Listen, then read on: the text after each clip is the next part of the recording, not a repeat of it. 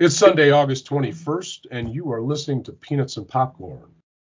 P&P is a baseball podcast interrupted by a movie discussion between two old friends. I'm Tom Hockney. And I'm Leo Fontana. This week on Peanuts and Popcorn, Texas Rangers make a change in their front office as Mark DeRosa is named manager of Team USA. It's apparently become too dangerous to allow Alex Bregman to occupy second base, and Albert Pujols is approaching some rarefied air. The Cubs acquire a big stick, while the White Sox get a reliable glove for the infield. Finally, in our popcorn discussion, we'll discuss the 1974 Oscar nominee for Best Picture, The Conversation. How you doing, Tom? I'm just dandy on this beautiful Sunday morning. How are you? Good. It's really, really foggy here. I took the dog out for a walk. I couldn't find the end of the driveway. Wow. But I just got the first week of school under my belt. How'd that go? It was tough. But what? The first week I thought is usually the easiest week. Yeah, no, I mean it was tough because I had some difficult interactions. I mean, nothing angry or conflictive. Right. But just some moments that really, as a teacher, break your heart. You know, I had this kid come up to me. He's from Honduras. He came up. He introduced himself. He's like, Mr. Fontana, I'm really, really happy to be in this class. I want to do well. We just got here, my family. And so, he made an effort to kind of just sort of introduce himself to me. Right. And I found out 2 days later that the kid is homeless. He has no home. I don't know what. So wait. What does that mean? So his parents are homeless as well, and they're sending him to school? How does that work? It means that there's some issue with the family. I don't know if, and this is where I don't know what's going on. It means there's some sort of issue with the family, and he's no longer able to. He has no place to sleep. So what happens is the state takes him in. They have facilities. And they will take him to and from school, even though this facility might be 20, 30, 40 miles away. The state pays for him to take a taxi to and from school until his parents can kind of get him back to a place where, he has a home again. And,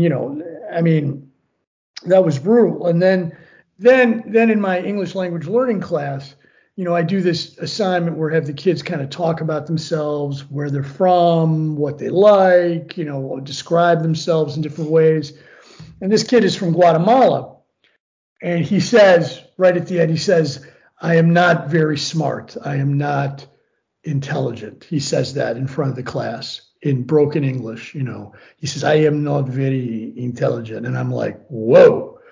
Buddy, you got to stop right there. You are intelligent. Your intelligence. I tell him this in Spanish. I'm saying, well, first of all, you speak two languages, and you're better than me right now. I'm going to tell you, well, not you, but that's what I would have said. Like, you're already smarter than me, buddy. That's right. And I said, your intelligence is not measured by your ability to speak English right now, and you're going to be just fine. And so that was a real heartbreaker. And, it's tough. I mean, we took a professional development on crisis and trauma. And, we got to be ready for all sorts of stuff because it's going to be tough. But I would think like that kid from Guatemala, that could be a huge success story for you. Oh, yeah. Because now you have the beginning of the story. That's right. Now, what is the rest of the story? What is the rest of the story? What did that boy turned out to be a surgeon or whatever? But the sky's the limit. The idea that he's self-aware enough to say that to you means that he has a modicum of intelligence. Absolutely. And I told him pretty much the same thing. I said it took a lot of courage to reveal that in front of the whole class. Yeah. And you should be proud of yourself, and you're going to be proud of yourself by the end of this year. But I've been doing a lot of mentoring. We had a lot of staff turnover, so we have a lot of new teachers, and I'm trying to shepherd them into, knowing what to do, and that's been kind of difficult because it takes away from my job if I'm, stopping what I'm doing to help other people. Right. But that's part of that's the deal. You got. Well, you've always given till it hurts, Leo. That's true. All right, so you had a visitor up there in Harrison. Yeah, we did. This is a kind of a lean-to one-trick pony town. Yeah. I've square danced twice in towns like this one before in my life. That's what my old man used to say to me. But earlier this week, thanks God to the prevalence of these damn Ring cameras. Everyone's apparently has Ring cameras. Even in this rural area, there's a fair amount of Ring cameras. When I'm doing my daily walks, I see them everywhere. And earlier this week on the east end of our lake, there was a baby bear that was caught on a Ring camera.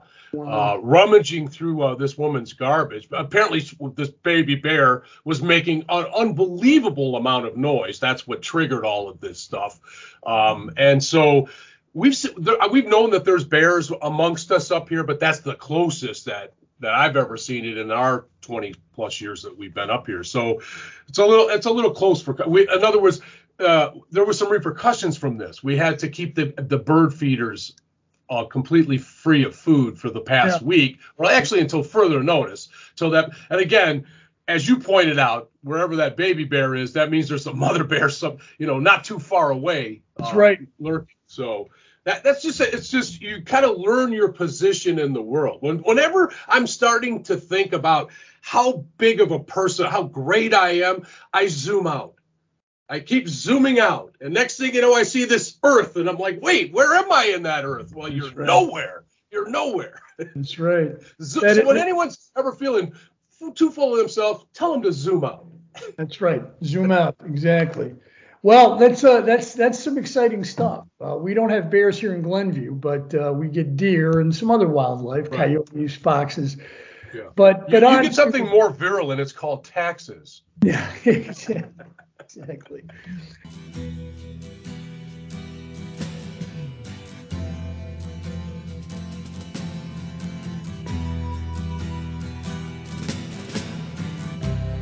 Ground control to Major Tom. Ground control to Major Tom. Take your protein pills and put your helmet on. 10. Ground control 9, to Major Tom. 8, 7, 6. Commencing 5, countdown, engines on. 3, 2.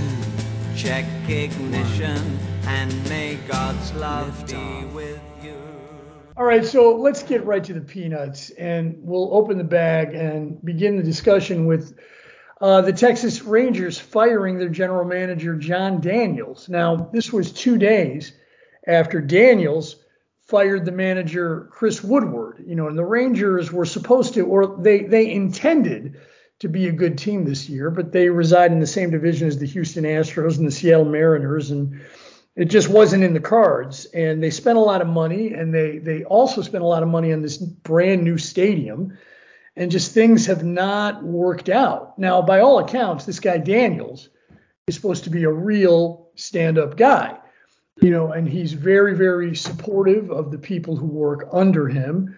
There have been a lot of times where, maybe people in the press have felt like Daniels needed to make a move and remove some of these guys, but Daniels is always willing to give these people a second chance and, to let them know that he's on their side and that if he hired them, then he believes in them. And the fault isn't with that person, it's with him.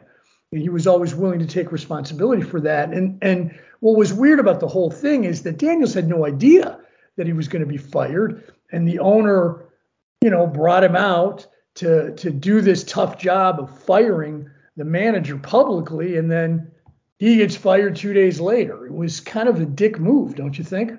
Without a doubt. I mean, there's a lot to unpack in this one. Ray Davies, the guy that owns Texas, has always been kind of a jerk.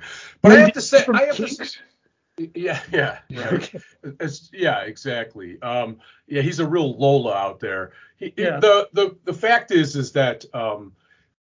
First of all, I have a problem with the fact that Houston and Texas are in the same division. I always have. If you look around baseball, they've always remedied that by putting the two teams in the same state in different or the same city, yeah. In different leagues, not within the same league. So there's that issue. I think that Texas is obscured by Houston and Houston's success.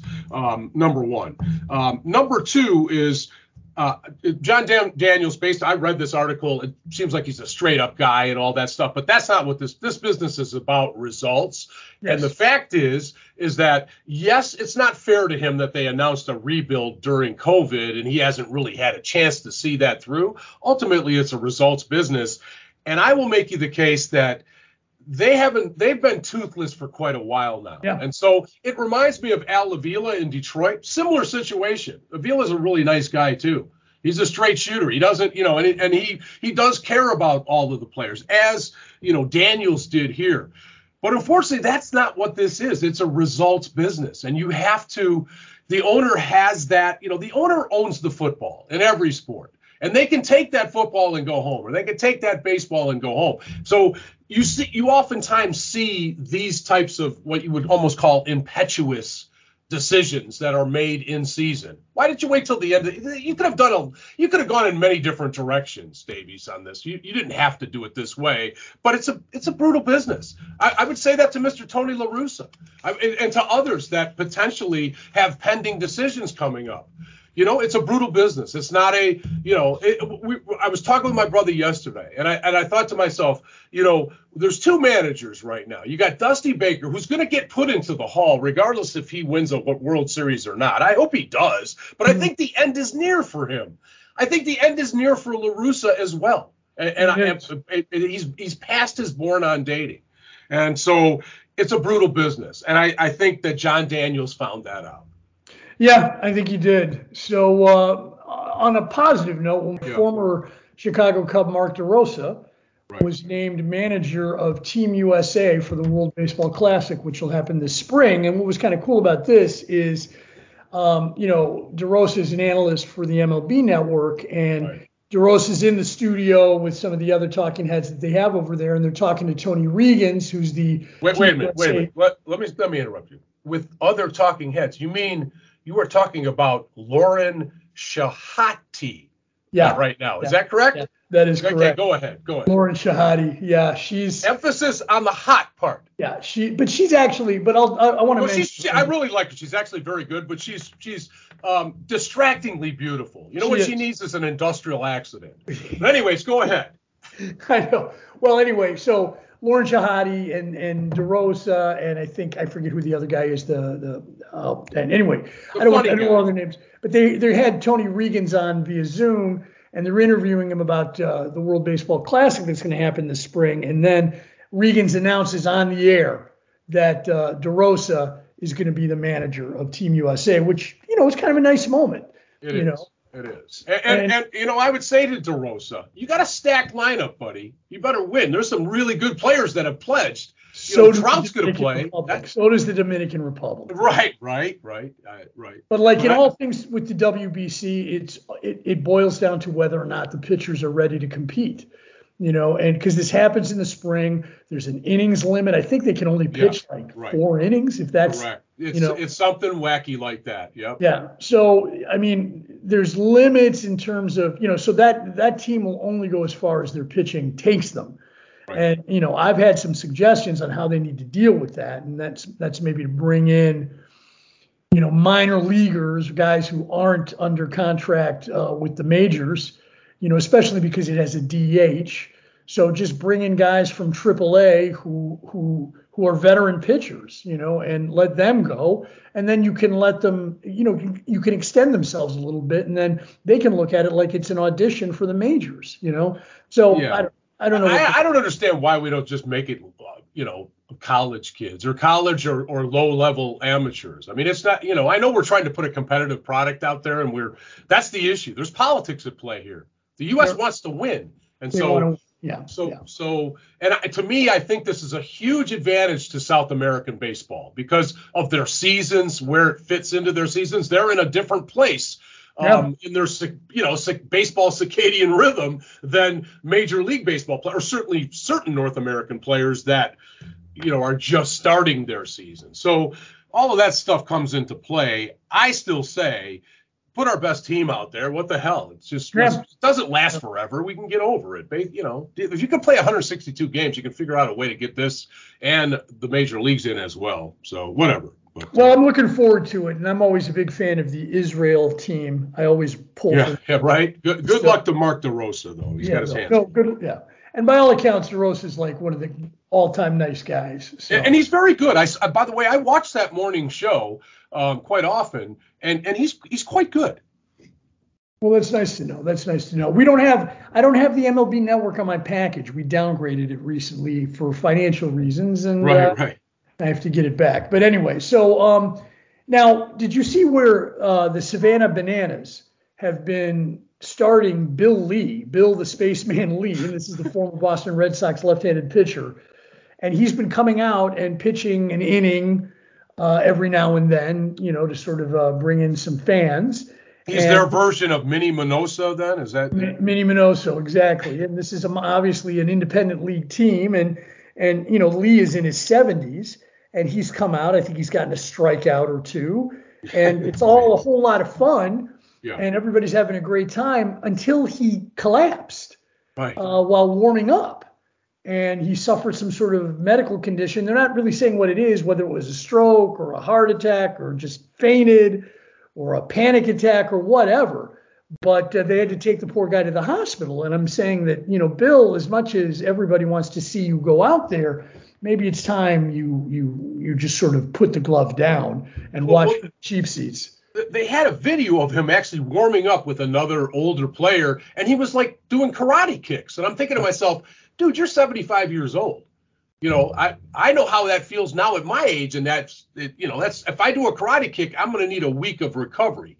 You know what I mean? So I think it's remarkable that he gets out there and can actually throw the ball to home plate at that age, because I know that's difficult. But he was always an odd guy. Yeah, he was. You know, he was the spaceman. He was the spaceman. Remember when he was interviewed for the baseball documentary by Ken Burns? He had that CCCP, that Soviet Union baseball hat on. I was wondering, where the hell did he get that? You know. Right. That's Bill Lee. No, he's a very interesting guy. The great quote that Bill Lee had was when he was facing Don Gullett in the 1975 World Series. And Gullett at the time was, you know, just a flame-throwing pitcher. He was regarded as probably the best pitcher in the National League at the time. And somebody asked him how he felt about facing him. And he said, tonight, you know, after this game tonight, Don Gullett will go to the Hall of Fame. I'm going to the Elliott Lounge. He did start Game 7 of that World Series, by the way. He did. He started Game 7 of a World Series. That, Bill, I mean, that's incredible into itself. And there's that just great moment where he throws that slop Ephus curveball pitch, and Tony Perez crushed it over the Green Monster. Correct. With his toe kick. Yeah. Lee's toe kick. Yeah. But anyway, so what's going on with Alex Bregman? Alex Bregman is it's interesting. This is the Houston Astros outfielder, I guess, this is the second time this has happened. He was on second base. Yeah. This happened earlier. Bregman's an infielder, by the way. He's on my soon-to-be champion baseball team. I don't watch the Astros enough. I don't get to between grading papers and planning lessons. I to see the Astros like I need to. But Bregman, you know, he was on second base. And he was intentionally balked by Dylan Cease. Yeah. And this was to make sure that he could not steal the grip of the pitch that Cease was using, because Bregman is so good at figuring out or identifying what pitch the pitcher's going to throw by looking at the grip that he has when he pulls the hand out of the glove to throw the ball. And he did this again against the Dodgers, and the Dodgers did the same thing. They balked him over to third base to kind of take this advantage away, which in my mind, this is unbelievable, you know. But this is legal. So first of all, Bregman is allegedly the best in the majors at this, even though I'm sure other players would take exception to this. But they say he's quite good at it, so much so that people think this is unheard of, but it's actually really not. This is legal what he's doing, first and foremost, and good for him. This is not electronic stealing. This is old-fashioned stealing, and that's part of the makeup of baseball. The fact that he's got that good of an eye. Yeah. All great hitters have great eyes. If you haven't, they have a dominant eye, whatever they bat. Even switch hitters sometimes have both eyes are like that they can actually see that's the spin on that ball coming in excess of 90 miles an hour. You and I cannot, or else we certainly couldn't when we were younger. Most people cannot. So the idea that he is so good at that you would actually advance him a base. First of all, it's brilliant defense. But second of all, I don't think people in the stands, maybe now because he's going to get some press on this, even know what the hell's going on in the game. Because when you throw the ball down like that, that's an automatic balk. And past pitchers have been thrown out of the game for that because they've done it so violently. But it's just a weird scene. But baseball's just that great sport where this kind of stuff can go on. It's all part of just the greatness of baseball, I think, that this kind of thing can exist within the great game of baseball. Well, you saw the video of Cease just, he goes to the stretch and then he just drops the ball. The ball rolls off the mound. He walks over to pick it up and then he looks at the umpire like, yeah, exactly. Oh, when are you going to call it? When are you going to call this balk? Right. And by the way, the next hitter flew out to end the inning. So, again, Tony La Russa looks like a genius with this particular move. But if you as you clearly stated, Bregman's known for this. This isn't going to be the last time it happens. And by the way, he was on my hitter that day. He got me 23.5 points when 4 or 5 points in a day is a lot because he hit 2 home runs and 10 RBIs, and he had a monster day. But he also took away an opportunity for a stolen base because a balk negates a stolen base. But anyways, I digress. Yeah. How's Albert Pujols doing? Yeah, we got to find a way to get. Yeah. Well, so you mentioned Albert Pujols, and Pujols hit his 690th home run. Well, it's 692. He hit 2 more yesterday. He hit 2 more yesterday? Yeah, it's 692. Wow. Unbelievable. He's just going back to St. Louis, completely breathed new life into his career. I mean, he was just an old, slow guy in California, but he just seems to have found the fountain of youth in St. Louis. Good for him. I understand that the steroid testers of the major leagues are taking a red eye to St. Louis tonight. Yeah, well, we'll see what happens. It's just remarkable the amount of home runs he's had after the age of 42. It's quite remarkable. First ballot Hall of Famer. He is a first ballot Hall of Famer, and what I like about this, he only needs he only needs what? 8, I think. Not 8 more. Well, 8 to get to 700. But it looks like he only needs about 5 more to pass Alex Rodriguez, and I'm really rooting for that. Me too. He would be 4th all time. Do you think he would stick around long enough to try to pass Ruth and Aaron? No, because I had thought that him and Molina are going out this year together, and I thought they're retiring. I thought that they said that last year, but I hope they. I'm not a fan of this behavior at all. It should be organic. If you're good, right now he's hitting good enough that just like Cabby a couple months ago, he was hitting enough that who else you can't sit him. He's one of the best hitters on the team. It's the same thing with Pujols. The Cardinals are, and by the way, they're playing very well. Cardinals have won 6 straight games. And if they're not on your radar, they should be, because they're slowly moving up into the next echelon. And what I mean by that, the Yankees are falling, but they're still at the top of that echelon. Houston's up at the top there. But you go into the National League, everyone's, it's the Dodgers and the Mets. Watch out for the Cardinals. That's all I have to say. I'd like to see the Cardinals make some noise in the playoffs. That would be good. I know a lot of people in St. Louis, and that would make them happy, especially since the Cubs are just, we'll talk about them in a moment. But let's get to Chicago baseball. Yeah. And so the Blue Angels, the Aaron Waters show is this weekend, and the Blue Angels do their customary practice on the lakefront, and that often happens on a Friday afternoon when there's a Cubs game. And I've been to several Cubs games when the Blue Angels do this, and it's really kind of a special thing to have happen. And I remember one game in particular, I was in the bleachers, and I never, ever sit in the bleachers. And I'm watching the game, and Steve Traxel, you remember him, this guy would take forever to deliver a pitch. And the bases were loaded, and there was a 2-2 count. And, Traxel goes to the stretch. He takes forever to deliver the pitch. He finally delivers it, and at that very same moment that he throws the pitch, the Blue Angels just buzz coming from home plate straight out over center field. Nice. Right as the pitch is delivered. And I'm watching from center field from the bleachers, and I swear to God, Tom, that pitch was a strike. But the jet aircraft, distracted the umpire. He called it a ball. It was a 3-2 count. He ends up walking the next pitcher, and then he's out of he's out of the game a couple batters later.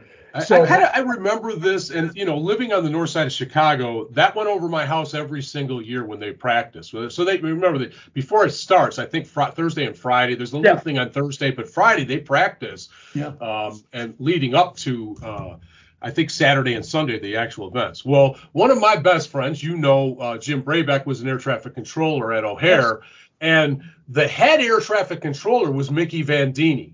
And I don't know if you remember Mickey Vandini. Him and another friend of his were the Joe Pesci bookends. Do you remember those guys at Cody's in the 90s? Yeah, I vaguely. I used to call them the Joe Pesci bookends. They were about the same size. They kind of talked like Joe Pesci, those kind of. But anyways, Mickey Vandini was the head air traffic. He's retired now, but for years he was the head air traffic controller for the Air and Water Show. So I could go almost any time I wanted, which we never did, because quite honestly, all you have to do is go outside. You could, at least for us, because we're on the north side of Chicago, and you can basically see something. And so I do remember when that happened during that Cubs game, because there was talk about not. That by the way, that was no accident that they flew over Wrigley Field. No, that's pretty well. Yeah, they buzz it every time, man.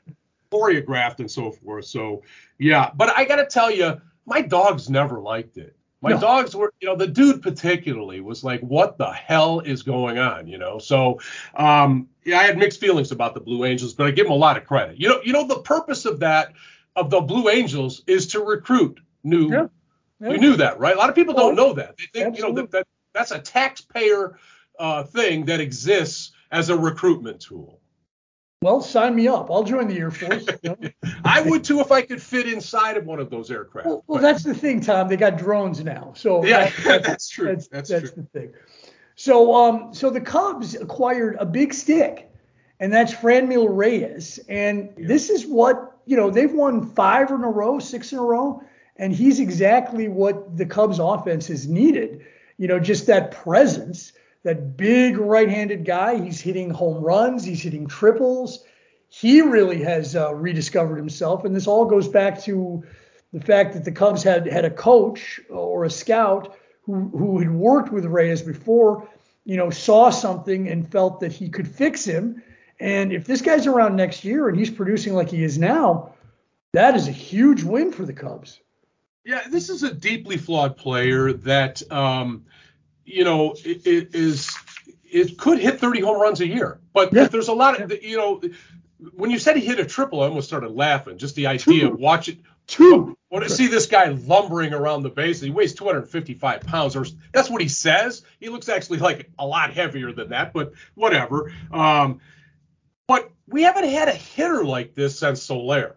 Soler reminds me of him. Soler's a better defender, but Reyes and Soler are very similar in what they bring to the party, which is you're going to see explosive home runs, followed by, over 12 streaks, right?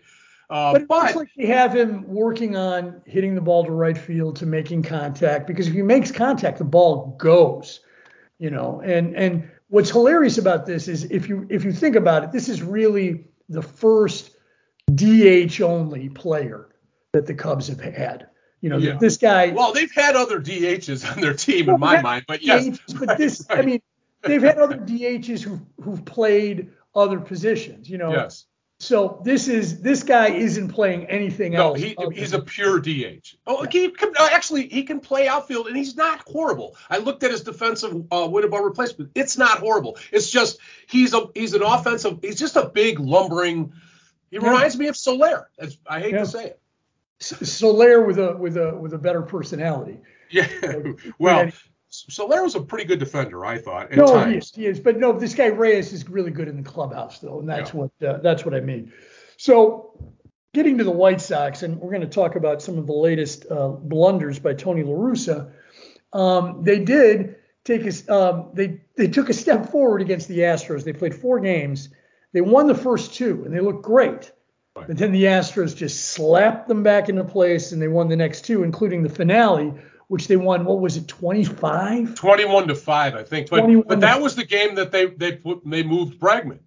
Because that was the game they moved Bregman, and he had. So that wasn't all on Tony. You know, Giolito got lit up in that game, and what happened to Giolito? He used to be an ace quality pitcher, and he's beyond just average in my mind. There's better pitchers on that team. He used to be the big guy on that staff. And Lance Lynn is struggling too. The Sox are. Yeah. No, he really is. Lynn's getting hit, even though different circumstances. This is still Lance's spring training. Yeah. Whereas that's not the case for Giolito. Giolito's been less than average for the last year and a half, in my opinion. They did acquire Elvis Andrus, to replace Tim Anderson for the remainder of the season. Yeah, it's about a swap, from a defense. They don't get that much better defensively with Andrus at this point in his career. But it's a nice Band-Aid. The problem with the Sox still exists. I don't know how they're going to get better defensively by the end of the year. I don't know how their pitchers are going to win games by the end of the year. But they have some good hitters. They've got some guys that can hit the ball. It's interesting. With the rotation of Cease, Cueto, and Lynn, they have a puncher's chance. Right.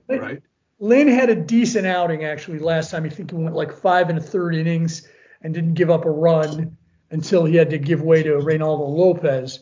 Hey, Johnny Cueto last night, 8 2/3, scoreless. I couldn't believe it. I was actually making a run to the dispensary, and I was listening to a late night run to the dispensary, and I'm listening to the White Sox game, and I was stunned, when Len Casper said it was the 7th inning and Cueto was still in there. Yeah. So I was really happy to see that, because you're not seeing many pitchers pitch to the 9th inning anymore. Well, not Johnny Cueto, not guys that are as old as him. That's a very unusual. It could impact his next start, but anywho. Well, that really was the acquisition of the year, and if Andrus does anything, I mean, the White Sox, are just they're making these miraculous acquisitions of guys off the scrap heap. Right. So right. They're turning trash into treasure right before our eyes. Well, they just have to kind of tread water and be within reach of the playoffs by the time Anderson comes back. I mean, that's really should be their goal. They're not a playoff team today, though. They're not. Well, they cannot beat over 500 teams. So it doesn't matter if they make the playoffs or not. Even if they do, they'll get knocked out because they cannot beat over 500 teams. They're one of the worst so-called good teams in baseball against 500 teams. And by the way, the Cardinals aren't so good at it either. I was looking at that today. Cardinals struggle against the really good teams. So, well, I mean, everybody will. I mean, generally, if you look at any team. No. The Yankees have like 42 wins against over 500 teams, whereas the Cubs have like 26. I mean, like or not the Cubs, the Sox. The Sox have like a very low number. No, you're right. And I just do want to mention that Tony La Russa, again, and I don't know if he did this out of spite, but he had a 1-2 count on a hitter and he intentionally walked him. Now, what was the result? The result was the next hitter made an out and the inning ended. So the move worked out if you're Tony La Russa, but I'm sorry. When a hitter has 2 strikes on them, collectively their batting average is really, really low. Hitters as a species hit under 200 when they have 2 strikes on them. Or something crazy like that, some really low number. La Russa is missing Dave Duncan. Didn't Dave Duncan used to do this job for him for La Russa years ago? I'm pretty sure he did, and he was quite good at it. He is. And you didn't see the criticism that you see today. Basically, what my brother says is Tony's lost touch with the modern game, and he's a Hall. Do you fire a Hall of Famer? And I say no. I say you don't. Well, one hesitates to say "I told you so," Right. but we predicted this would happen, and it's been 2 years, and I don't see how he can come back and manage this team next year. I really don't. Right. But anyway, so that concludes our Peanuts discussion, and a brisk one it was. Yes, it was. Let's get.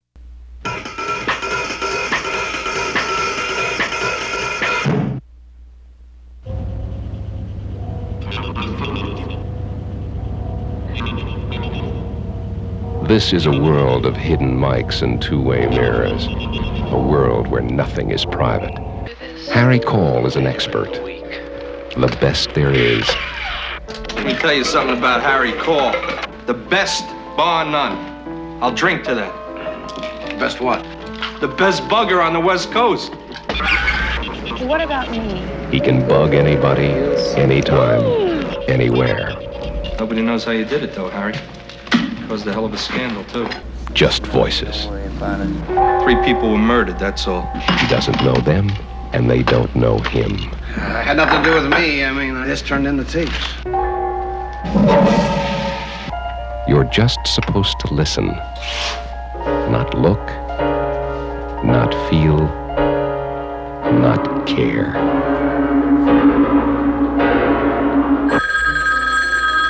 Don't get involved in this, Mr. Cole. These tapes are dangerous. Gene Hackman is Harry Cole in The Conversation.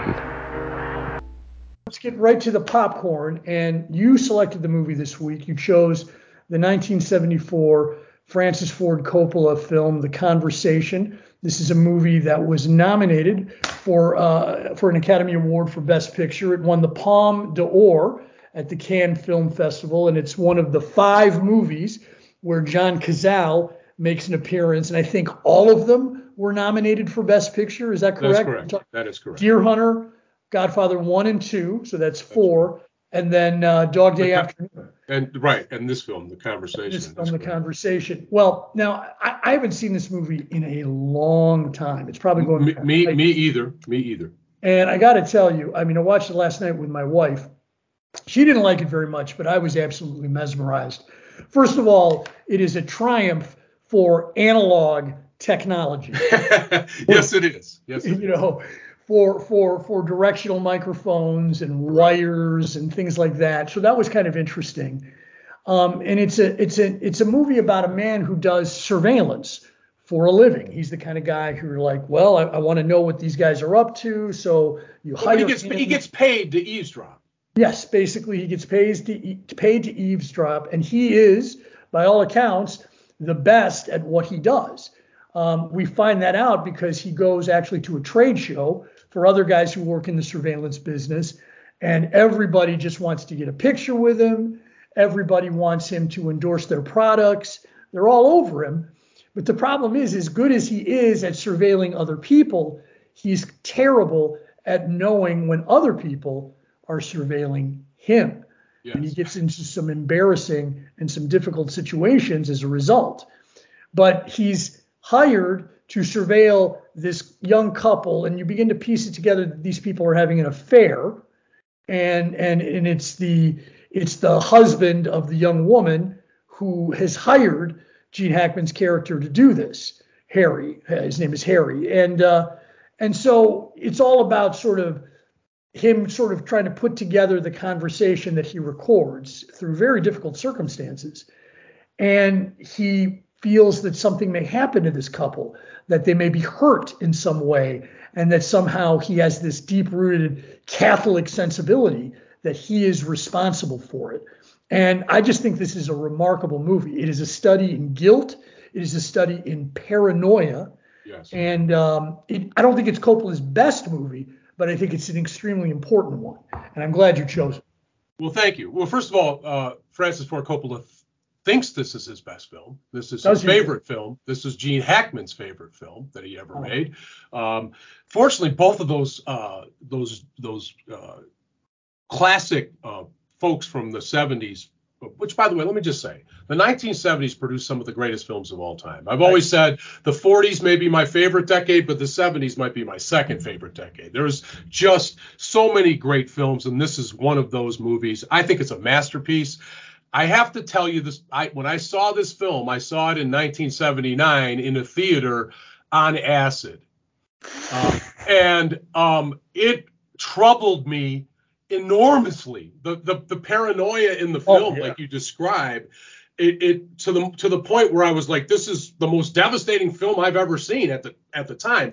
And so to see it again without being on acid, it still really kind of holds up, because really what you're talking about is, and I think this is relevant today, this subject. This kind of reminds me of politics that have been going on lately, which is there's these, basically what Gene Hackman does, his character does, is dirty tricks. They listen to other conversation, they use that information against them, and it's basically at its root, it's unethical. It's kind of a grim indictment of civilization. The fact that this even, exists, and the fact that Harry's this very private guy. At one point he says to this woman, "Why are you asking me all these questions? Why do you need to know?" And I almost want to say, Harry, why do you need to know? Why do you listen to everybody's conversations? Like, there's all of these. And also, it was beautifully filmed, like a film noir. And the other thing is, you'll notice some of the camera angles, such genius, that it was like eavesdroppers camera angles, meaning it was the camera would go in and go out, like it was motion sensor. Like Coppola he began writing this film in 1966, and he thought it would be a film out much earlier, but he couldn't get the financing until The Godfather hit. And then when The Godfather hit, the studio gave him whatever he wanted. In fact, there's a couple of hilarious moments, trivial things. So, friend of the show, Timothy Carey, was supposed to play the Alan Garfield part. Yeah. But his demands were so outrageous, including this demand. He insisted that he would play the part, but the producer of the film had to mow his lawn.